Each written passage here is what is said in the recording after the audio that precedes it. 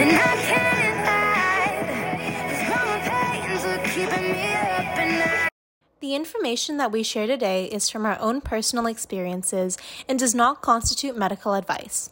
We do not endorse any products or services. Any said products or services mentioned on this podcast may not be suitable for you or your condition. Please consult with your physician if you have medical questions as it may pertain to your condition. Hi everyone, welcome back to Take a Paycheck. I'm super excited to present this week's guest, Ali DiGiacomo. Ali has a bachelor's degree in communications with a focus in film and media arts, and she is currently an NASM, so NASM certified personal trainer. She uses her expertise to learn modification so that she can teach exercises safely to other spoonies. Her goal is to prove that we can all incorporate fitness into our lives, regardless of our limitations. Ali also enjoys raising awareness about rheumatoid arthritis on social media and is connected with hundreds of young spoonies. Ali worked in the film industry for 5 years and still works closely with her production partner in creating short films. So hi, Ali. I'm really happy to have you on today.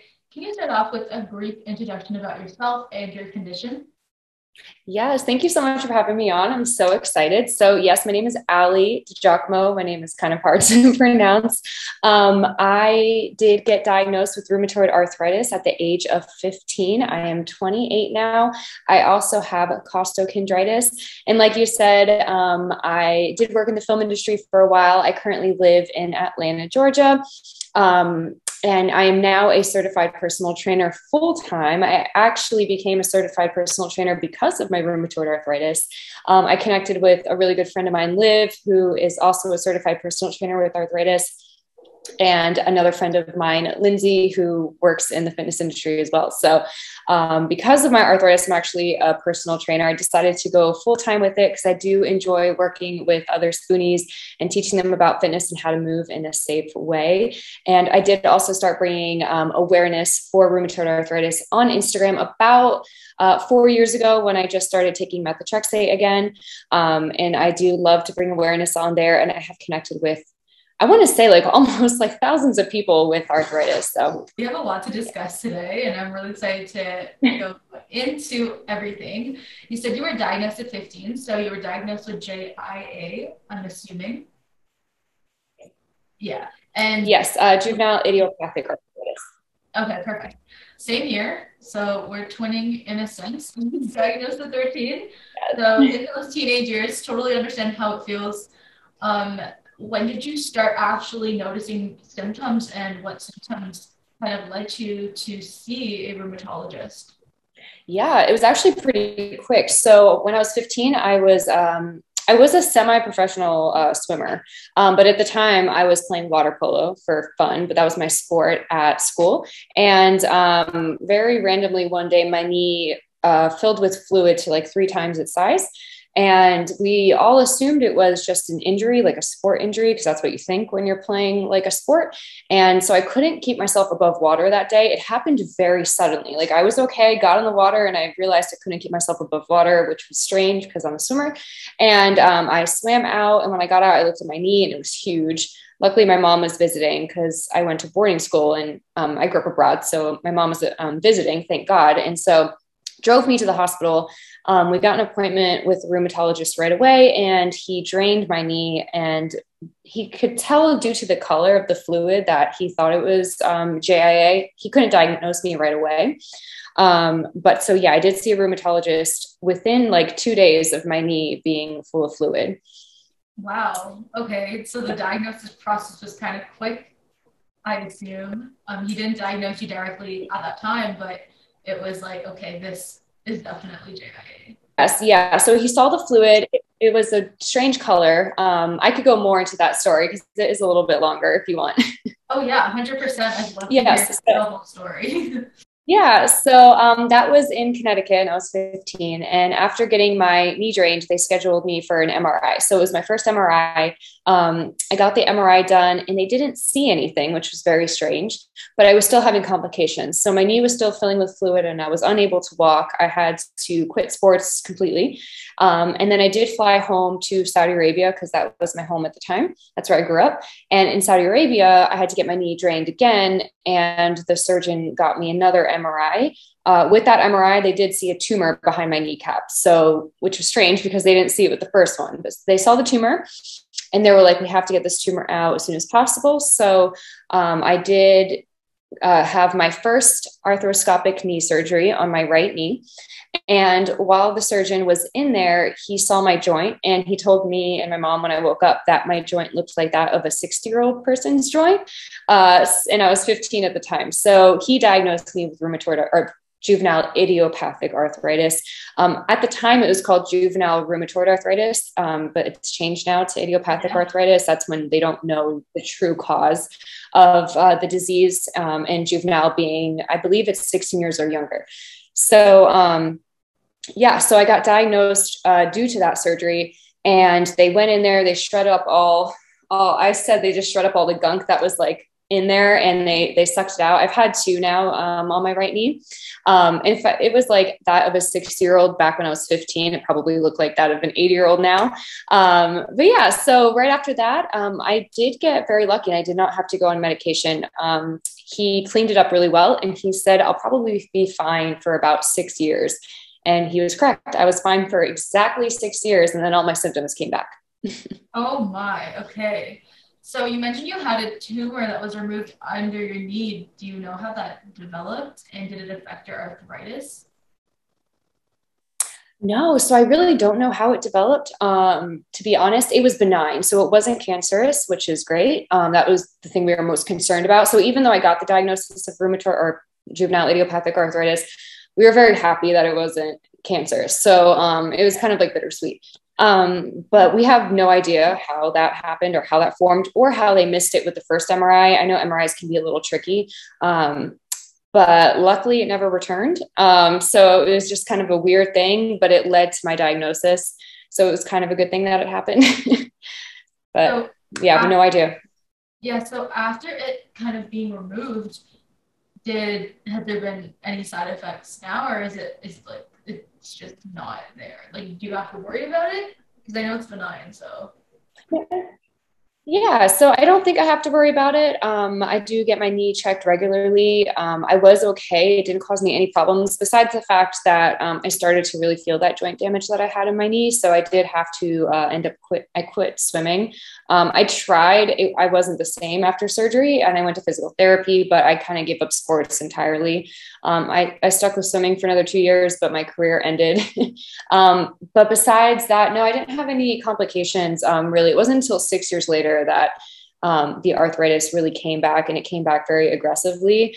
I was actually in denial for a long time that I even had arthritis, because usually with arthritis or rheumatoid arthritis, it typically happens in 2 joints. So like if you have it in your right knee, you also have it in your left, same with like elbows, wrists. But for me, it was only my right knee. And even up until this day, it's mostly in my right knee and mostly on my right side actually of my body and not my left side. So for 6 years, I was kind of in denial that I even had it. But yeah, I didn't have complications for about 6 years. And I don't think I have to be too concerned about the tumor. How did you know it was time to see a healthcare professional? So after 6 years, which is crazy to me because that's what the surgeon said it would be. So after 6 years, I was having really bad complications. So I woke up one day very randomly. And if anybody with arthritis knows this, they know how quickly it can happen. But overnight, my knee was very swollen. I woke up, it was full of fluid. And I was like, oh God, here we go again. So it was full of fluid. And I knew I had to find a rheumatologist where I was living at the time, which was in Tampa, Florida. So I found a rheumatologist right away. And that's where it just really all began. So within the span from that day for 7 weeks, my knee filled with fluid every single week. And so I would go, I'd get it drained, and then it would fill with fluid again. And then I couldn't walk. So for about 7 weeks, I was on crutches. I was using a cane. I would use like the wheelchair support wherever we went, like to a grocery store or at the airport. I was being pushed in a wheelchair, had to get those services for myself. And it was unfortunately during like Christmas. So I was traveling at the time. So I was in Florida. I went to Philly. I went to New Jersey, and I went to New York. And in every single spot I went to, I had to find myself a rheumatologist or an orthopedic surgeon and get my knee drained. Like I would just call them and be like, hi, my knee is filled with fluid. I can't walk. I'm on crutches. Please help me. And so I was getting my knee drained everywhere I went. And I was seeing many doctors. So in this whole time, I've seen over about 15 rheumatologists, maybe like over 6 orthopedic surgeons. I've seen a lot of doctors. Wow. And yes, many doctors. And it took a long time to find one I love. So yeah, during those 7 weeks, I did not take medication because, again, I was still in denial that I had rheumatoid arthritis because it had been 6 years. It was still only in my knee. And so I got tested for everything. I got tested for lupus. I went to like a very amazing Lyme's doctor in like the Hamptons. Through a family connection, I got tested for Lyme's disease, was negative. I got tested for everything and was negative. Finally, after the 7th week, I even went to the Mayo Clinic in Jacksonville in Florida, had my knee drained there. I've had my knee drained everywhere in like multiple countries. Anyway, by the end of the 7th, yes, so many doctors, but by the end of the 7th week and getting my 7th knee draining, by that time, it was like my 9th draining total. They were telling me that every time you get your knee drained or any type of joint, it's called aspiration, you're at risk for infection. And so they told me, you're at a terribly high risk for infection. Every time we do this, you need to start medication.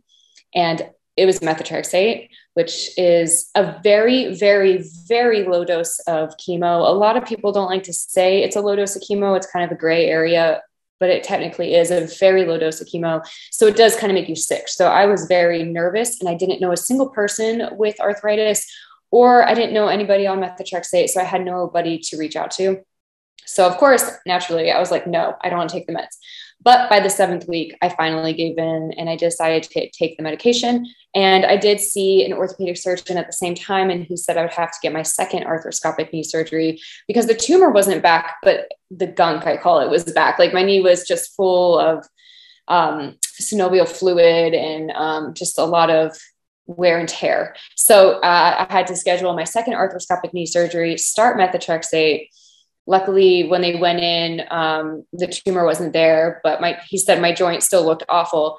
And I had to stop being in denial because right after that surgery, the nurse walked in, very chipper. I still remember it. And she was like, yep, it's all right. And I was like, great, that's awesome. I don't know why you're so happy, but yeah. So I was diagnosed for the second time with rheumatoid arthritis now because I was 21 now. I definitely think you should be winning a international knee draining award or something. Like all the countries, like, yeah. I mean, like everywhere sort of thing. Wow, that's a lot to handle. And you were 20. Were you in college or university at this time? I had just graduated. Actually, it was kind of sad because I was working my first job out of university. And I was working in the film industry, which meant you were on your feet all day. But I actually had to leave my first ever job as a production assistant because of my knee. And it was really hard. They were very sweet and accommodating. At first, I was nervous about telling them I'm like unable to walk, but they clearly saw me limping and having a hard time. And they were so accommodating. So for anybody who is really nervous, just talk to their boss about their autoimmune disease. 100% just do it. They're not legally allowed to, like fire you or treat you any differently. So I spoke to my boss and she was so sweet, and they made it so that I didn't have to be on my feet all day. And I ended up just driving the car the whole time, which was totally fine. However, it lasted a couple of weeks, but I did have to leave because I got to the point where I couldn't like stand anymore. And I was like on a cane. So it got to the point where I couldn't even drive, but they were very accommodating. But it was after university. I guess like at that stage, because I was thinking it would be while you were in university and then the whole wheelchair crutches process came. How did that make you feel in general? Because you're in your 20s and obviously you might have been getting looks. People might be thinking differently of you. How did that make you feel inside? Yeah, not great. How it made me feel like using a cane and crutches and a wheelchair. So I think the time that really got me was I wanted to go visit a friend in Arizona, and I had to call the airport ahead of time and ask for wheelchair assistance because I was traveling alone. I think that's when it really got me because a lot of people see me on Instagram now, and I'm a personal trainer. So I'm bouncing around, I'm dancing, but they don't, because I didn't have social media during this time. I didn't document any of this. I don't even think I had a video phone back then. That makes me sound old, but had a BlackBerry. But yeah, so I had to call the airport ahead of time and ask for wheelchair assistance. And I showed up in a taxi. And the minute I got there, I had to like sit in the wheelchair, and a very nice gentleman had to push me around the whole entire time. So that's when it kind of hit me that I was like, this is awful. I never really thought about anybody like looking at me weird. I did get looks when I used a cane. So I remember it was the Star Wars premiere when Star Wars first came out, when it came back. And my knee was really bad. And I couldn't get a knee draining until that afternoon. And we were in New York. I was with my boyfriend. It was supposed to be a really fun day, but we actually had to stop by CVS, and my boyfriend had to like go in. I had to wait in the car, and he had to like purchase me my first cane, which that felt very unsettling. And when I got to the Star Wars premiere, like I could not get up. There was like 3 steps. I couldn't get up the steps. So he would pick me up. He like picked me up, and then I was using my really beautiful purple cane with butterflies. I remember it was so cute, but I was using my cane, and I mean, I was 21, and I probably noticed some people were staring at me then, like, why is this young woman using a cane? And it was so awkward. And I felt like all eyes were on me because in the middle of Star Wars, I had to use the restroom, and I had to use my cane, and I was in the middle row. And so I had to like walk and then walk up the aisle. You know, the aisle like goes like, there's like an incline. And so I'm using my cane, and I'm like crying because the pain was so bad. So I felt like all eyes were on me. Like, why is this young woman struggling? So, I mean, it did affect me emotionally, not as much so as people staring at me, but I would also like, whenever I used wheelchair assistance at the grocery store, and like I would stand up to grab something, I'm sure people were like, but she's standing. Why? And also with an autoimmune disease, it's an invisible illness, so they can't clearly see what's wrong. Like, I know my knee is swollen, but I'm also a very thin woman. So like nobody could like physically see what was wrong with me. Yeah. So it was upsetting. Yeah. Yeah. And even like for me, I mean, I haven't used a wheelchair or a cane or anything like that, but like having the option in high school to even use the elevator because I couldn't walk up certain stairs, like I would always avoid that situation. Like I'd keep the elevator key in my bag, but it was just like, I don't want people to think of me a certain way. And it's always in the back of your mind. Like I was in high school, so it did matter what people thought. Yeah. And I mean, when I was in high school, I was okay. I mean, I was okay I had to go to physical therapy, so I was still limping a while. But whenever I'd be like, oh, I have like really bad knees, everybody'd be like, oh, what do you have, arthritis? And I was like, yeah. It would get so awkward. They'd be like, oh, you have like an old people knees? And I'm just like, yeah, actually I do. And it was awkward, but I never like forgot that they said that to me. So yeah, I mean, we remember what people say. Yeah. Especially in high school. Exactly. Unfortunately, the commentary does stick, but I moved on from some of it for sure. Like I moved on from it, but I definitely recall some of those things, and I'll remember it for the rest of my life, unfortunately. Yeah. I mean, now we can kind of make jokes about how dumb certain people are for doing that, and that's fine. I mean, the more arthritis education and awareness people have, we kind of overcome those comments that people have to say, because as a community, I think we're stronger coming all together to show that. Yeah. That's kind of how, like, I saw your social media, and your presence on social media, and we're going to talk about that soon. But I think as a community, you don't know many chronic illness people at first, and then when you see many people come together on social media, it's just empowering. Yeah. And I think it's so important for kids in high school as well, or middle school, like anybody with juvenile idiopathic arthritis, or any invisible illness, it's good for those kids to get educated, not the ones who are diagnosed, but their peers, because I mean, bullies are real. And if they see like these kids and they don't see them physically injured, and they're like skipping homework, or maybe they're skipping class, or they're skipping events, like kids might pick on them. Like, why didn't you do that homework assignment? You know, they don't understand. So I think I actually it's cute. Sometimes like high schoolers reach out to me and they're like, yeah, thank you for like this, and thank you for bringing awareness. And I'm like, of course, because like those kids, they need to be educated at school. Yeah, they do. And it's not even kids. It can get hired to like school staff, and more so everyone in educational building they all need to be educated. And it sucks because like my high school journey was not the best. I think the most supportive people were my friends and family who helped out, but like special education. But that's because, you know, they work, and that's what their field and expertise is, like people that have disabilities and help them out to succeed. But everyone else in that school building really needs to know that physical They disabilities do do. exist and invisible disabilities exist. And oh man, I can go on and on about this topic. Yeah, they just assume that people are being lazy, and it's like absolutely not. Oh, No. I've heard that comment so many times. But so you went into remission per se for 6 years. Um, were you, after they drained the fluid, were you on medication at that time? Like, did you need any medication to sustain that remission period, or how did that go? Hmm. Yeah, so the first 6 years after surgery, I did not have to go on medication. After getting my knee drained 7 times in a row, I did give in to methotrexate. So I did start methotrexate and I knew nothing about it. I didn't even read the label because I knew the side effects were scary. So I had my mom read them. But yeah, so I was on methotrexate for about 4 years until it still was progressing and getting worse. So I was on methotrexate, Are you on which is the low dose of chemo. Yeah, it was in a pill form. I had the option to do the injection. A lot of people choose the injection of methotrexate because it makes you nauseous, it makes you sick. So for the first 2 months about taking that drug, you get sick. Your body is not used to that type of drug. Again, it's a low dose of chemo. So our bodies kind of get very sick, we get nauseous. So a lot of people inject it so it doesn't have to go through your stomach. I had that option.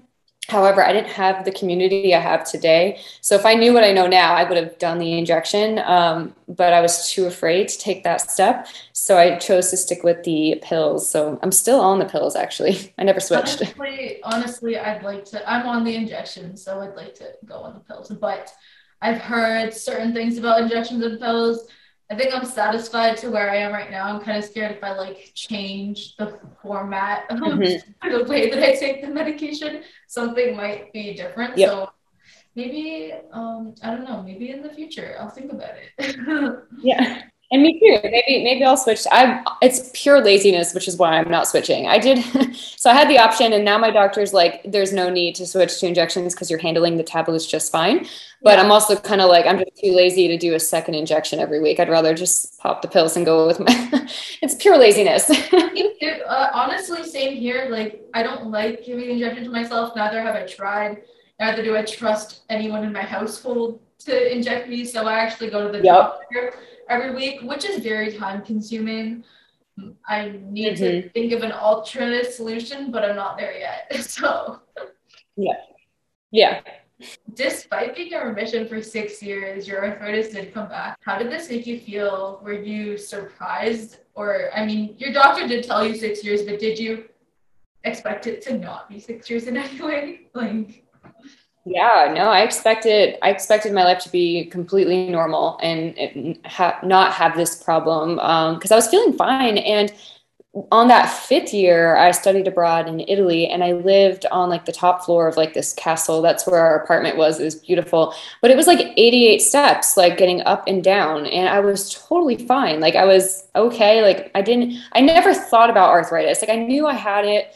And I got my knee drained once in that 6 year period. And I was like, okay, maybe it's just like swollen. But no, it was never a thought. So I didn't even have a rheumatologist nearby. Like it just was in the back of my head.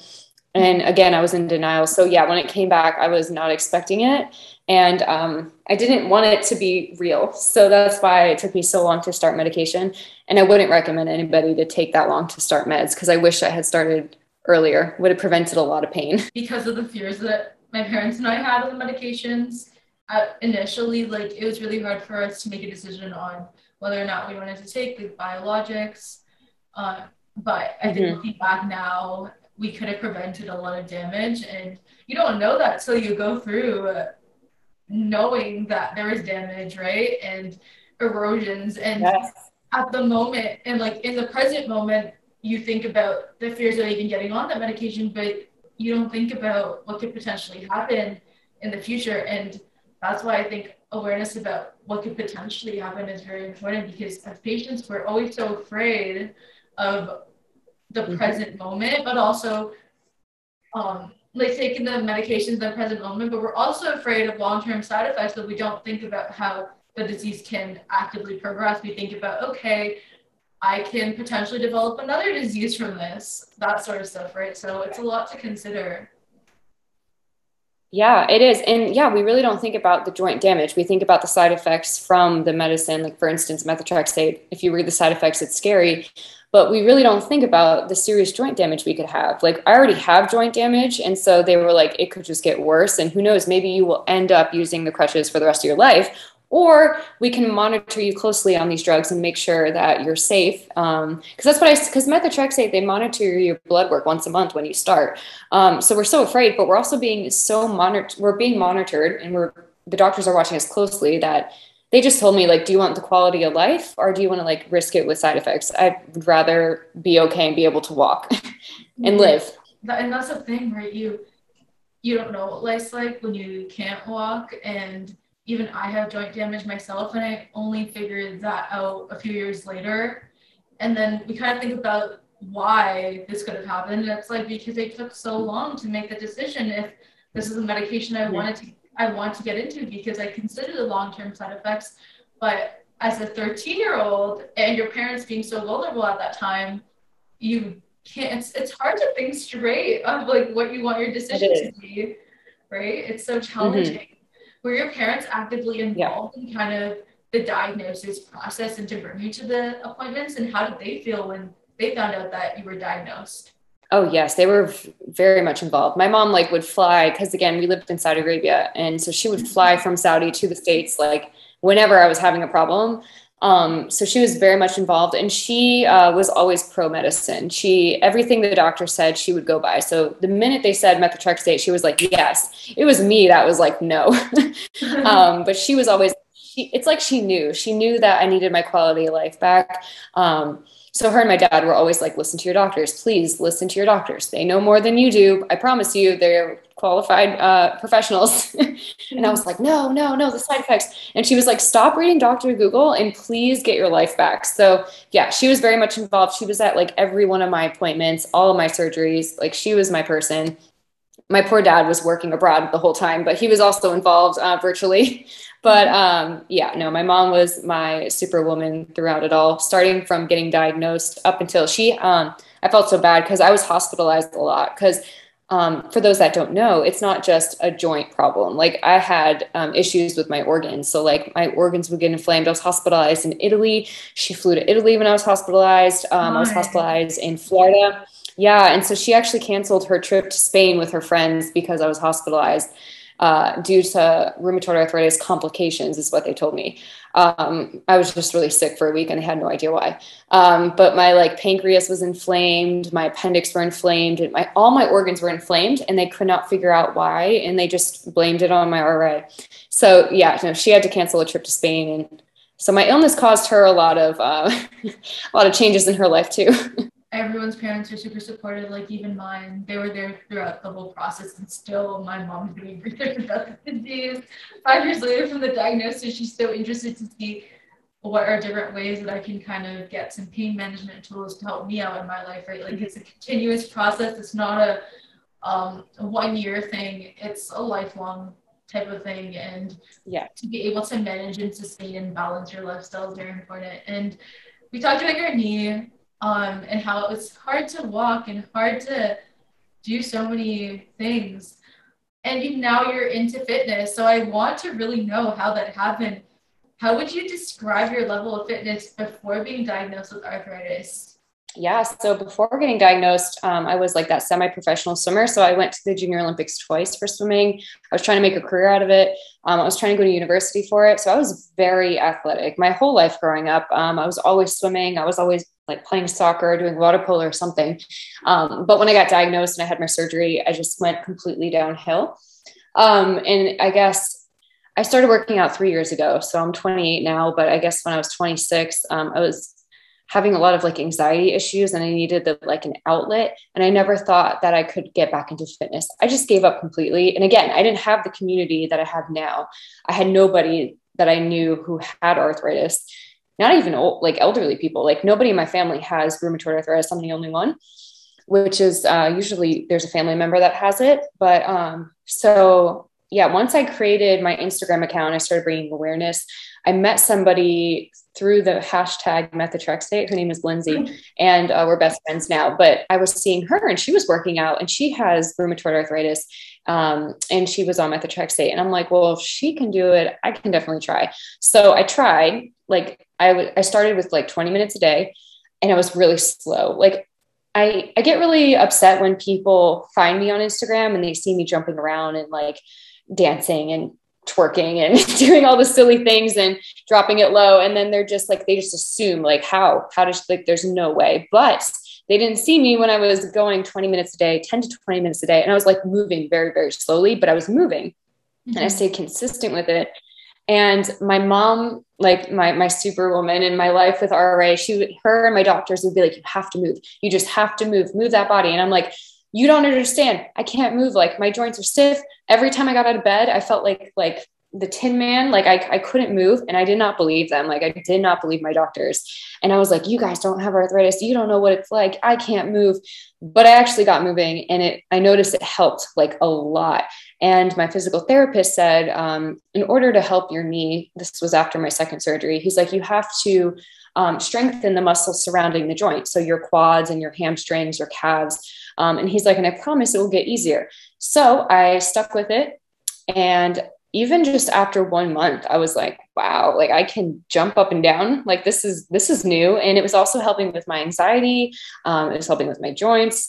So yeah. And I kept with it for now, 3 years. So yeah, it was a slow process. It wasn't easy. And I have like hard days, and we all have flares. So on my flare days, that's when I got into dancing. If anybody follows me, they know I love dance. I actually teach like 5 dance classes a week. So my saying is, if you ever have a flare, dance in your chair. So instead of giving up, like I did when I got diagnosed, I decided if I'm going to have a flare. So if I had a flare in my lower body, I would sit down and do the workout. So I would like lift weights, even if they were 1-pounders, like I would move my body. Or if it was in my upper body, because I also have arthritis in my elbow and my chest, if I ever had a flare, I would just walk, like go for a nice stroll, or I would dance or do something. And yeah, and it just makes me feel a lot better. And now after 3 years, I'm able to really do crazy things. Like, I still have issues with my knee because I'll always have joint damage there. So like lunging is hard for me, but I became a personal trainer so that I can learn modifications and teach that to people. And that's so good. Like, I've never actually been that motivated to move or to exercise, which probably is not the best thing to tell you right now, because I know you're so into it, but gotta be honest. Yeah. And I find it so, I guess, like sometimes really frustrating when people do workouts, but they're unable to help modify it for people. Like, it's like, okay, if you do push-ups, like you have to do it this way. And I think most of the time, like, when I see that, it's so not motivating enough. I like group things. So I think I've realized that like a group type of exercise is what I enjoy. Well, actually exactly what you said, because being motivated is key. And the thing is not many workout programs are arthritis friendly, and not many show modifications. So I went to a group class not too long ago. It was about maybe a year ago. And I did the class. And it was, as I was becoming a certified personal trainer, I was like, when you like apply for a job, you go and you take a class. And I took the class, and it was ridiculously hard. And I was like, this does not seem normal. First of all, there was no modifications at all. Like, all these people were going crazy hard. And even I got discouraged. And I was like, I could see why people give up and they don't want to do it, because it does get frustrating. And that's really what pushed me to get certified, is to create programs where people feel comfortable to do any of the workouts. And so like, I'll modify those push-ups, I'll modify those squats, and I will modify everything. Like, we have to modify our life. So I will modify that workout to the point where others would think that we're not even working out, but really like they don't really understand. But so yeah, I could see where you get like discouraged, because I would try to do a workout, and you can ask like my boyfriend, I would like kick the sofa because I'd be like, I can't do this. Like, I physically cannot do this. This is so annoying. They're not offering a modification. And so, yeah, that's what I do. Love group classes as well. So I love teaching group class. It just makes people more comfortable, and we can all do it together. And it's a judgment-free zone, and offering modifications is like my main thing. I love it. And on that note, everyone should definitely reach out to you if they need any tips on modifying their exercises. I feel like a lot of people in the chronic illness community are so open to just giving advice and like messaging and reaching out. So I totally recommend that. And in terms of staying motivated, like I know it's hard for me to stay motivated. What do you do to stay motivated to actually work out? Yeah, a couple things. The main thing was that it made me feel better. So in the beginning, it was really hard to get motivated. That's why I had like an accountability buddy. I had my friend Lindsay, and I would see her working out every day. So getting an accountability buddy really helps. And if I wasn't in the mood, I would just text her, and she would motivate me. And that's actually why, and that's what motivates me today. So if you guys follow me on Instagram, you see that I get up very, very early and I dance on camera. So I read a quote or like a meme or something where it was like, find something that makes you jump out of bed with joy.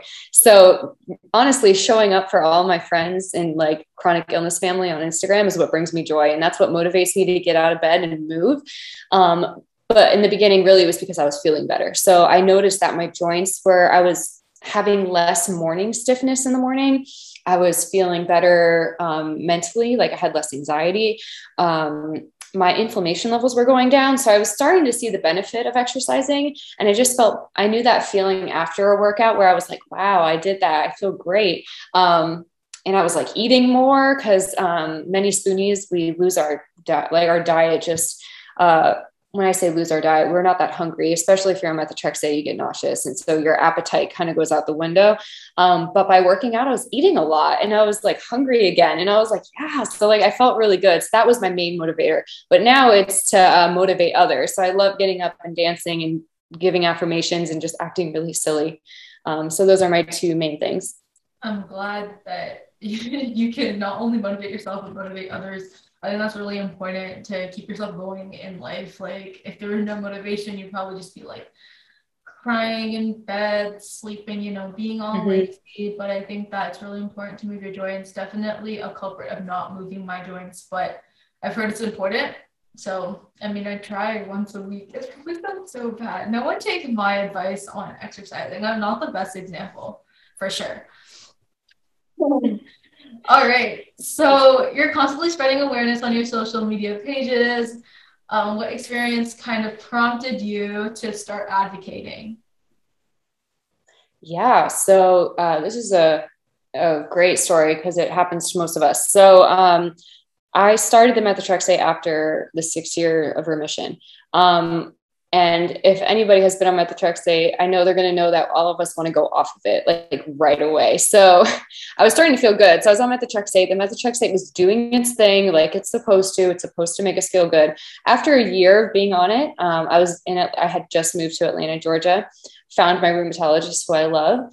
And I was like, I'm feeling great. I'm going to go off of it. And he was like, you're feeling great because of the medication. And I'm like, yeah, but I'm still going to go off of it. So I went off of it without his advice. I do not recommend you do that. Please do not do that. But I know so many people who have done this. So I started weaning myself off of it because it's not a drug where you can just quit. So I started going down and down and down, and I went off of it. And we celebrated that I got off of it and I was feeling fine. I went into remission for like 4 months. I don't even think you could call it a remission. And then I had to go back on methotrexate. So I promise the story is going to lead to why I'm bringing awareness. So I had to go back on methotrexate because the arthritis had moved to my elbow by that point. So I had to go back in, get my knee drained, get a cortisone shot in my elbow. It was like my 15th cortisone injection in my life. Like I've had many, many cortisone shots, and they were like, all right, you need to calm down. You're going back on, actually, I started Plaquenil, hydrochloroquine, which is another drug that people use for arthritis to help with inflammation, joint damage, all that good stuff. I had a terrible reaction. I broke out in hives, unfortunately, like just a week after taking it. So I had to stop that. And the doctor was like, it's time to go back on methotrexate. So I had a little 4-month break. But I was so upset. So I felt alone. I felt discouraged. I still didn't know anybody with arthritis. I never talked about it to my friends. Only my family, my boyfriend, and my best friend knew. So I never spoke about it. And I was in a very negative state. Like I was always crying. I was always upset. I was always complaining. my poor boyfriend, Travis, and my mom would get like, hear the worst of it, and how I was just so negative. Like I was stuck in that negative mind space.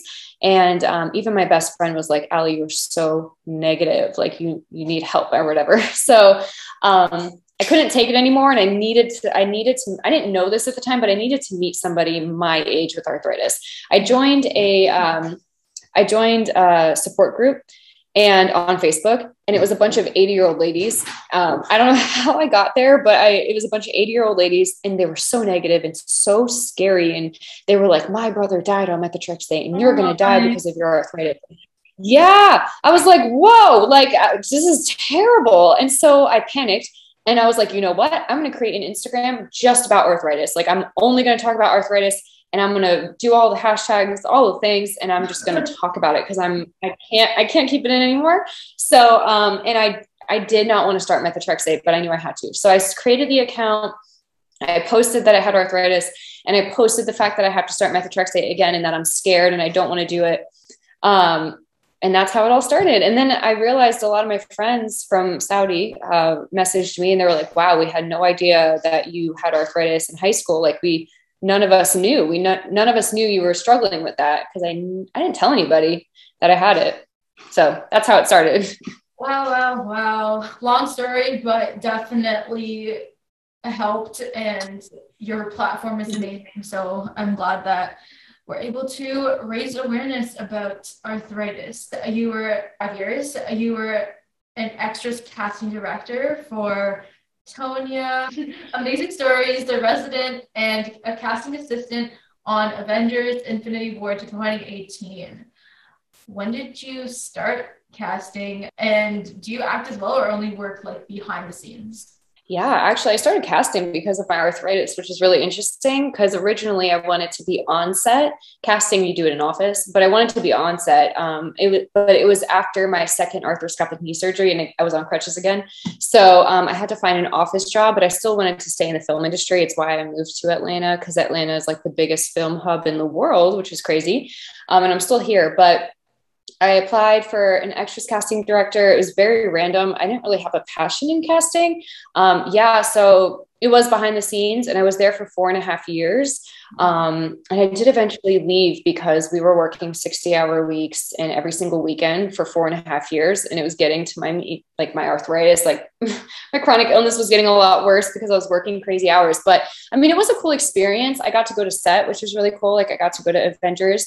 My best friend was the casting director on that. I was just the assistant, but it was really cool. And I do work a lot behind the camera. I still am passionate about creating films. So my boyfriend and I make short films together. We just completed one and we're making a new one, but I do act once in a while for short films. I don't audition for like main things. I was thinking about doing that because I do a lot of like hosting, and I do love being in front of the camera. It's a lot of fun. I just think of it as a hobby more than I don't think I'd ever do it as a career, but I do prefer to be behind the camera. I like to write. I'm a script writer. I went to school for script writing and directing.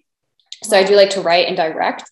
And my boyfriend is really good at editing and filming. So we're a good combination. Thank you so much, Allie, for coming on today. I really had a great discussion with you. Everyone like, comment, and subscribe. Check out Allie's social media channels. I will link them down below. If you need any fitness tips, reach out to her. Feel free.